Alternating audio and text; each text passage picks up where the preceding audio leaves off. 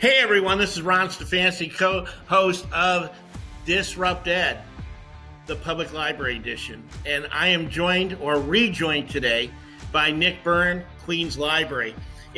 Welcome back to the show, Nick. It was great having you last time.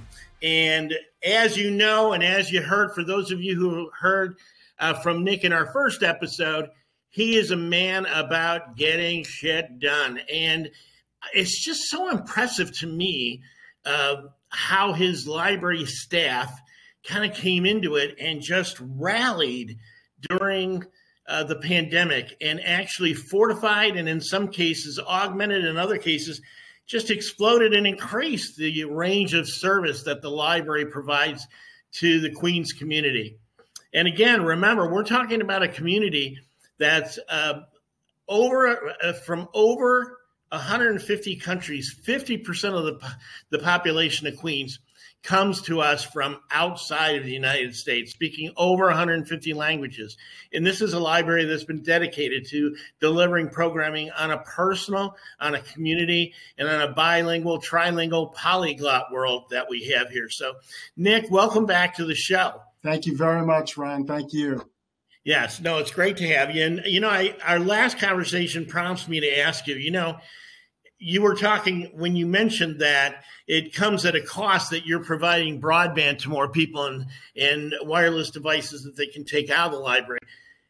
That's not the only thing you're paying for. You're paying for staff. You're paying for a lot of other programming services. There are a lot of costs that go into running 66 branches of the Queens Library. So I guess the question to start us off this time is, how do you keep a staff like that and an engaged group? And did the pandemic, and other essential services, medical care and healthcare and schools, we have people who really got burned out because the demands on them were infinite and they're one person. And so we saw a lot of mental health issues, a lot of self-care issues from people that were just burned out because they were giving 24/7. So walk me through, what did that look like in the public library, and what are you facing now as you return to some level, not complete, but some level of normalcy? So thank you again, Ron. I said, I say this often, is that the health and wellness of our staff is the first priority, because if we don't care for our staff, we can't then, look out for other people. We can't build from there.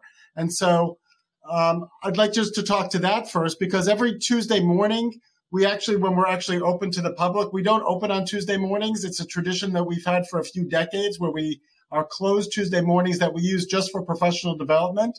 And so we had that culture before the pandemic. And so we continued that with doing in-services, as we call them, on Tuesday mornings. And many of the in-services at the beginning we're really dealing with the health and wellness and mental health and wellness of our staff. And really to check in, what is it that you can do? How do you stay engaged? I mean, our staff was, for the first few months, they were quarantined at home too. And, some of our staff live alone. Some of our staff are caring for other people who were sick and who sadly passed. And so, how do we, worry about our staff and try to keep them not just engaged in work? That's separate. How do we keep them healthy and mentally healthy first? Once we really, kept in contact with people, and this is a good opportunity to say that we have a registered nurse on staff. We've just been lucky to have that for over 20 years. No one has been busier for the last 2.5 years than our health and safety team. And they would make the phone calls. They would check in with everyone, even myself included. And I was engaged, at an administrative level, but I got a phone call every once in a while that said, "How are you doing? Is everything okay?" And, I will also say that our president and CEO, Dennis Walcott, he called every single employee who had lost somebody. So when I found out that someone had lost their spouse, their parent, a child, he made sure, he was like, "Get me that phone number." And so, it's things like that that kept the library together. Yeah, I don't want to say as a family. We're here because we work, right? But kept us together. But it's a professional community. It's a professional family, in community. essence. It's a professional family, and I think that's a good way to look at it. And it kept us together so that we could move forward.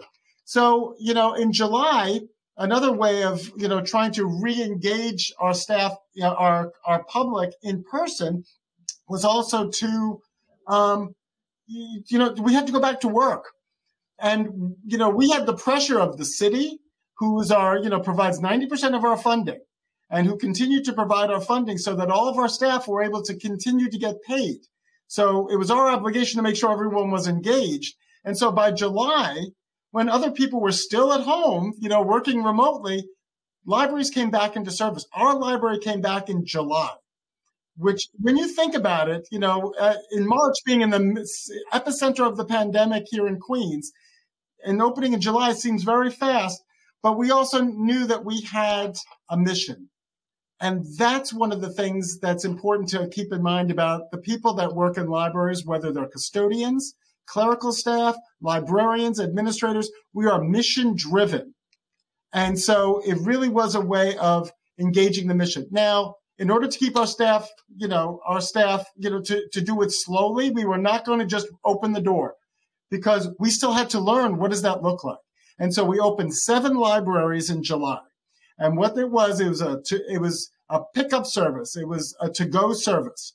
So our customers would go on our website or call, request a book, and then it would be available for them to be able to pick up on the shelf. So they would come into our library, and we were socially distant. We had capacity limits of how many people can come in. There was no hanging out. It was come into the library, come into the lobby of the library, get your requested book, go to our self-checkout machines, check them out, and leave.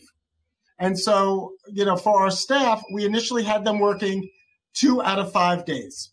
So it wasn't coming back for 5 days. So because we were only open at 7 locations and then 14 and then 28, we did it very slowly so that 2 people, so that you work 2 days a week and then people from another branch work 2 days a week. And then, we were able to extend our staff so that everyone worked 2 days a week.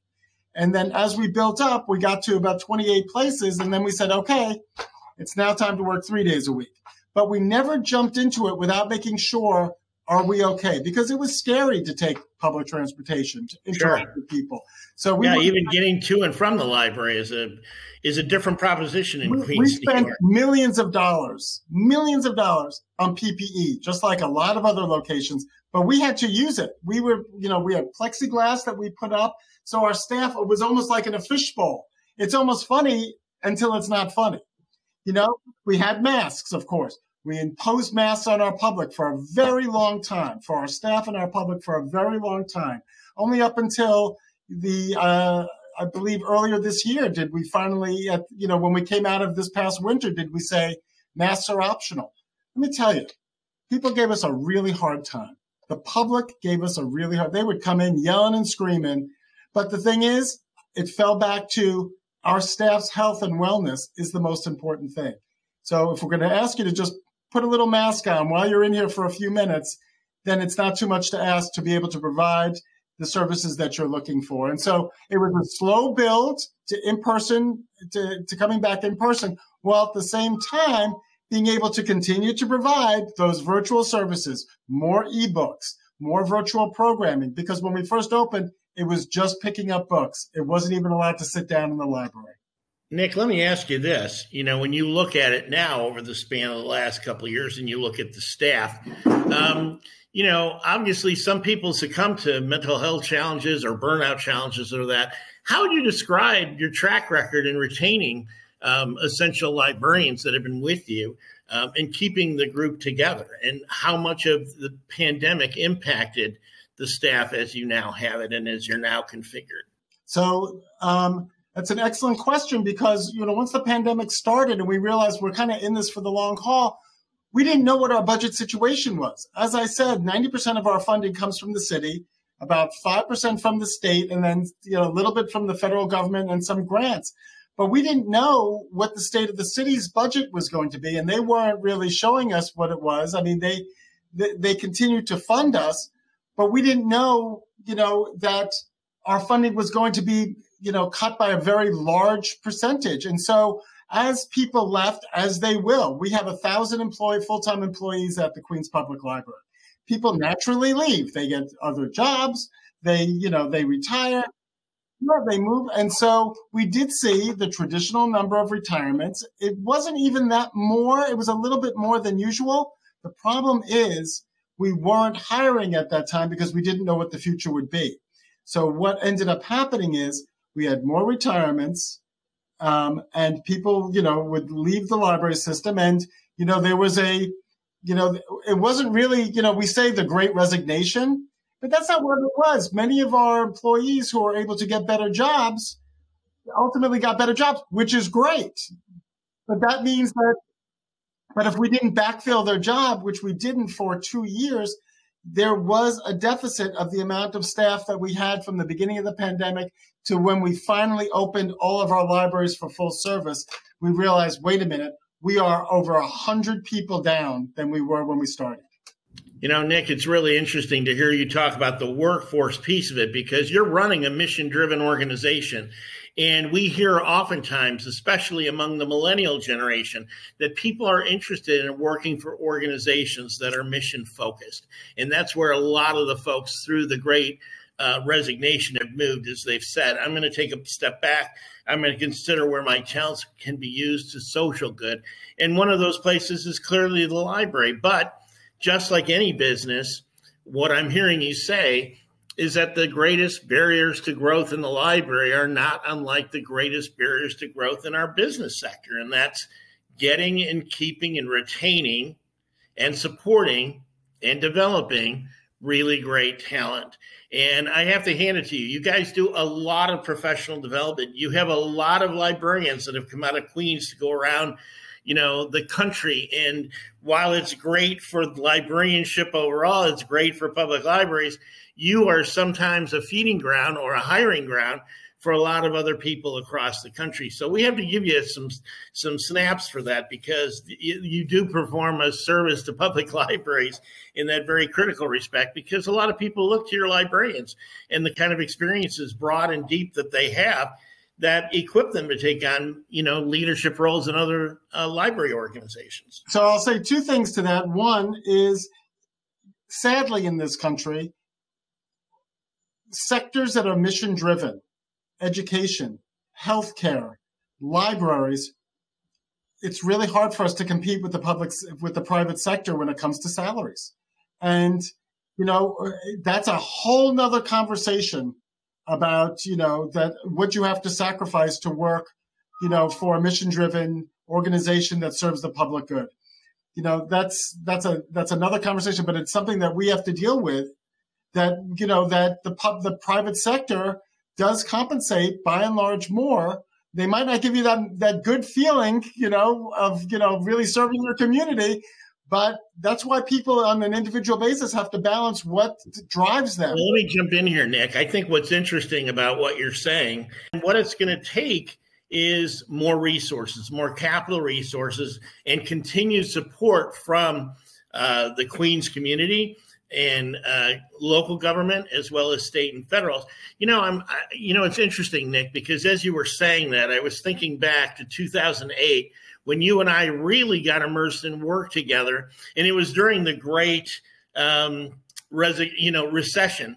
And we talked about the fact that libraries were just gutted financially, and you were shutting back on the number of hours, the amount of service you were delivering, and the number of people that you were keeping. And it started out with just attrition and letting people come off the payroll, and then even more drastic as we went through that. And it's interesting that conversation is an important one. And it's an important one that I think we should have on this show, because I want to make sure people know how important public libraries are, and that, just because you love a public library doesn't mean it ends there. It really begins there. You need to be volunteering for your library. You need to be going to events with your public library. You need to be talking to local government and those who fund the library about the importance of your community treasure, this public library, because otherwise it goes away. Nick, I'll just bring into this conversation the story that we had. You weren't able to join us at the Public Library Association event back in March, but we were with a number of librarians, John Zabel from Los Angeles, David Leonard from Boston, Lance from Kent, and then Stephen Potter, who recently retired from Mid-Continent Public Library. Interesting story there. Most recently, the library board itself voted to contract the service provided by the library. I mean, what do you make of that? That just seems, the people that are advocating for this library literally gathered as a group and said, you know what, we don't want all your money. We want to give it back in dollars and cents. So they gave back about 50 cents a person, but they have to now revamp extensive social and community services. I mean, what do you make of that? Is that something we're going to see more of, or is that just one of those unusual circumstances that we just have to hold our hands and say, wow? It's a good question because quite honestly, I don't know. And that's one of the things that people, that we learned from the pandemic is predicting the future is not something that any of us can really do. But what is, two things that are related to this is it's important for people to understand not only where our funding comes, and I've said that most of it comes from the city of New York to give us money. We are a not-for-profit organization. We are not a city agency. And most of our funding, vast majority of our funding, goes to paying the staff at our library. And on top of that, we don't get books for free. We pay for books. E-books are 4 times more expensive than print books. We pay decent benefits. We pay into the state pension system. We paid, I just said, millions of dollars in PPE. So our greatest resource is our staff. Our greatest, after that, our greatest asset is our good name. We have been in these communities, these 66 now communities that we have been in for 127 years. So we take our reputation very, very seriously and our good name. And so I don't fear for us to outsource what we do because I don't think our community would stand for it. In fact, when the city threatens to, cut us because, they need to prioritize, it's not that there's not enough money. It's where do the priorities go with the money that we have? And so we have our community that stands up and says, wait a minute. I need our libraries to be open 6 days a week, not 5 days a week. What am I going to do on Saturday when the library is closed? This is an important resource. And so we have a responsibility all the time. And I just said, we have lots of immigration. Since the last census, our population has gone up 10%. So that's 10% of our population that wasn't here 10 years ago. If we made the case of why the library is important 10 years ago, those people never heard it. And so it's a constant conversation to say, listen, you might think of us as a nice place for books and for programming for kids, but who's going to help you with it's a valued community service. We have to get the financial support. Who's going to help you, with the English? Who's going to help you, with your teens to, engage in maker spaces and positive youth development? Who's going to be there to, be able to provide these programs for all ages under one roof in a safe environment? Who is doing that in whether it's our community or communities around the country? Who is providing all this? And it's not free. This is somebody's money, somebody's money. I think you're making a really strong point, and I'm going to add to it. For those of you listening or watching us, this is Disrupt Ed. I'm your host, Ron Stefanski, and I'm joined in another episode with Nick Byrne, the Chief Librarian for Queens Library. And we're talking about the future of libraries and the requirement incumbent upon all of us as community members to stand up and visibly support our public library system, because it's not a given. It's not a nice to have. It is an essential service. When I think back to my own start with public libraries, and whenever I hear someone talking about technology in the libraries, I always think, you know what? One of the best technologies that was rolled out by public libraries in urban areas was the technology I saw as a kid, and that was, we're going to take the library to you. And so the Detroit Public Library System started a very robust bookmobile system. That's how I became acquainted with the public library. I started getting books every Tuesday.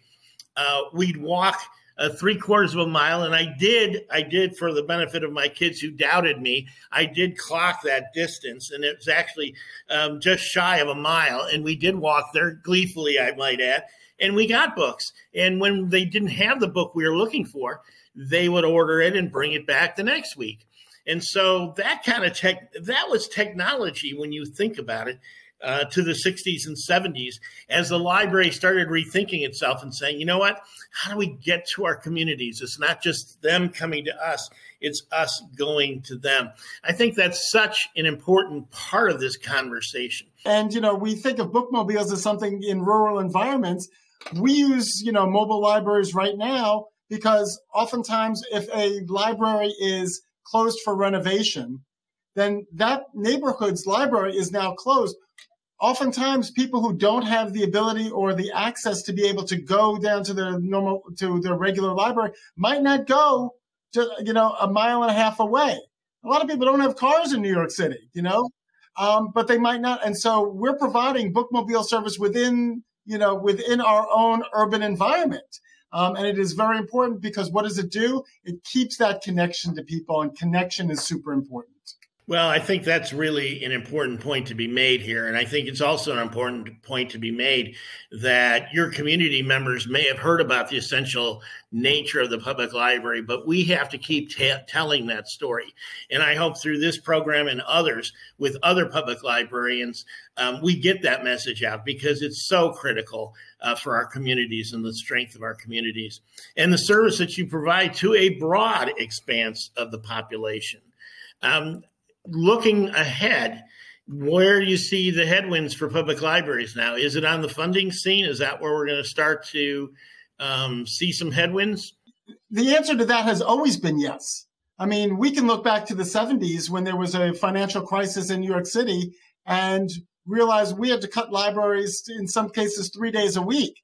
So this has always been a problem. This is not a new problem. But the question is, how do we get creative to be able to stem that before it even starts? And, there's two ways to deal with that. It's our customer and it's our stakeholders. So, our funders. So for our customers, relevance is the thing that will make them stand up for us when we could be in danger of reduced funding, to go to those, to the people that fund us to say, listen, this is worth, our communal money. This is a priority. If we're going to spend money, this is one of the priorities.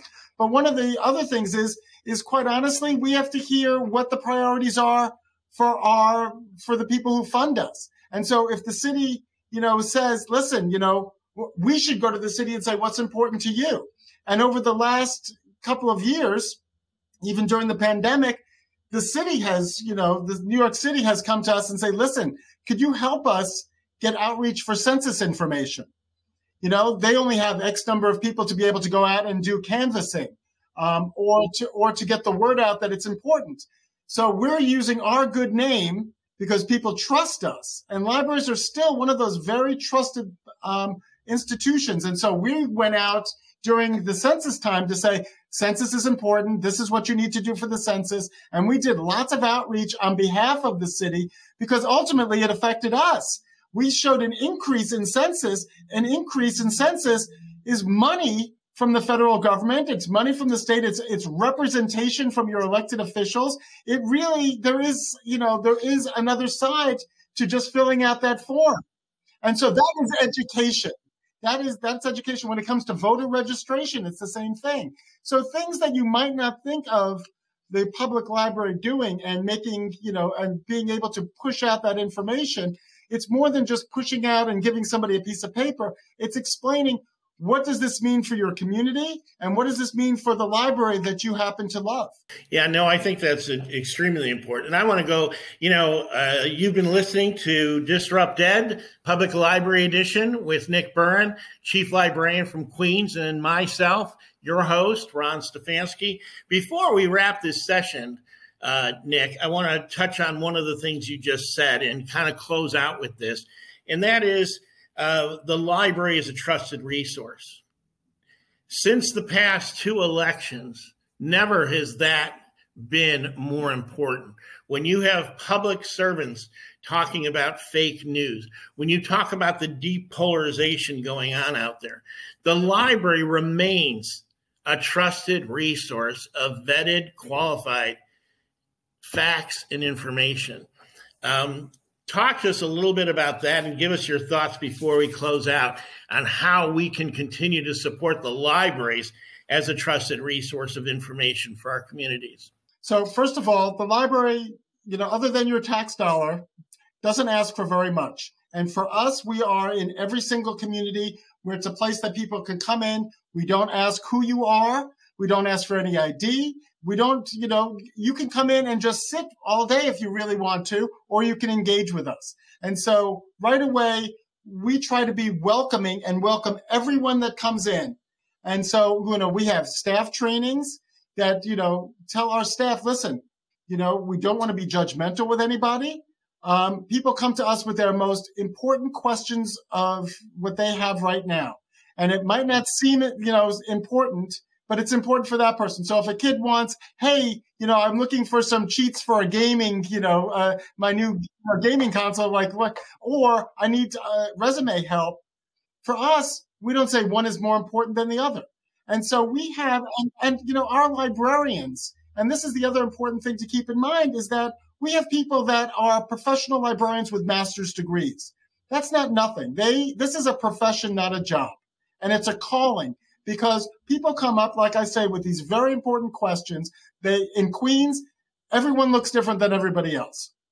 And so to be able to interact with someone that's not judgmental, that might not agree with you on certain things, but is going to fairly listen to you, hear what you have to say, answer your question in a factual way, and be able to provide that in a professional manner, is the kind of reputation that we have. That's a great note on which to sum up our episode today. I think, Nick, you remind me through 20 years of friendship and partnership and collaboration, what a truly, truly amazing public servant you are. And I really have to give you snaps for your staff and the vision that you and Dennis have brought to the administration of Queens Library. The community has a real treasure there and a real vital community service that reaches so many people. So I think we may have to get this show on the road and get others talking about it, because you make a very important point upon which to close, and that is great libraries that are open to all, that are freely delivered to all, require our civic and community support. And that means getting in front of everyone that's in a position to help fund the library. It's always great to talk with you. It is always great to see you. And you just always make me feel good about my public library and public libraries generally whenever we have a chance to talk. So this has been Disrupt Ed. Thank you, Nick, for joining us. Thank you very much. And I hope we have another chance. In the meantime, listen for upcoming episodes from public librarians on the Disrupt Ed Public Library Edition. You're going to hear a lot more great stuff. Stay tuned. Thank you.